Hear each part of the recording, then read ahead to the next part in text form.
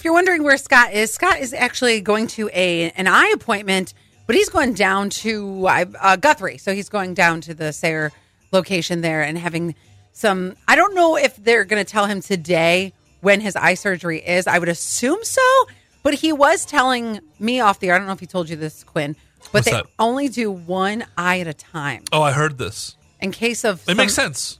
Yeah, if he gets an infection that... You don't want it to go to the other eye. Well, that, and then all of a sudden your eyes are shut. You can't do anything. You just then he's more blind than he is now. Right. You just lay in bed. You can't even watch Netflix. Oh my gosh. And I cannot picture Scott doing audiobooks.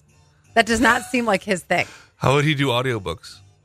He has would to read it. He has to learn Braille. Well, I would. No. Audiobooks are when they read the book out loud and you just listen in your earpods. Oh, you're saying if Scott listens to audiobooks? Yeah. Oh, I thought you meant his new job would be to read them out. Oh, no. I just can't see him like getting into that whatsoever. And then, well, of course, then he couldn't find the audiobook. But he would call me, Ellie, I need you to come over and hit the button.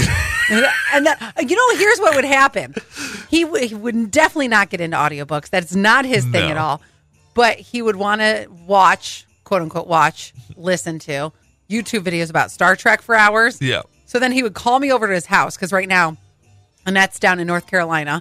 So there's no one to tap his screen for him. Yeah. So then he'd call me. I'd have to go and tap his screen. And then I would have to suffer through hours of Star Trek videos. You could just say no.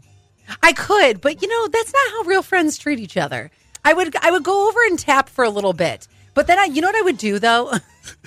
Not Scott, his screen. You know what I would do, though, is I would tap it and walk away. Be like, no talkie. You just... He's quietly, he doesn't even know you're gone. Yeah, just... That's even better. Have you seen this commercial, this FIFA commercial with John Hamm as Santa Claus? I have. Let me describe it to anybody who has not, which is why I'm playing the Jingle Bells, by the way. All right, this is John Hamm playing Santa. He gets a phone call. He's by the pool, and he is in like a Hawaiian shirt. Now, remember, John Hamm, he's from Mad Men. He's the Mad Man. He's in the new Fletch movie. He also is very fit, very opposite of the real Santa Claus. True. So he's in a Hawaiian shirt. He's in shorts. He's by the pool. He's enjoying a little cocktail.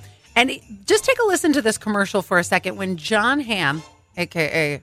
Sexy Santa, is getting a call from the North Pole. Just kidding. Here we go. And it's kind of a big deal. What is it? Have you ever heard of the World Cup?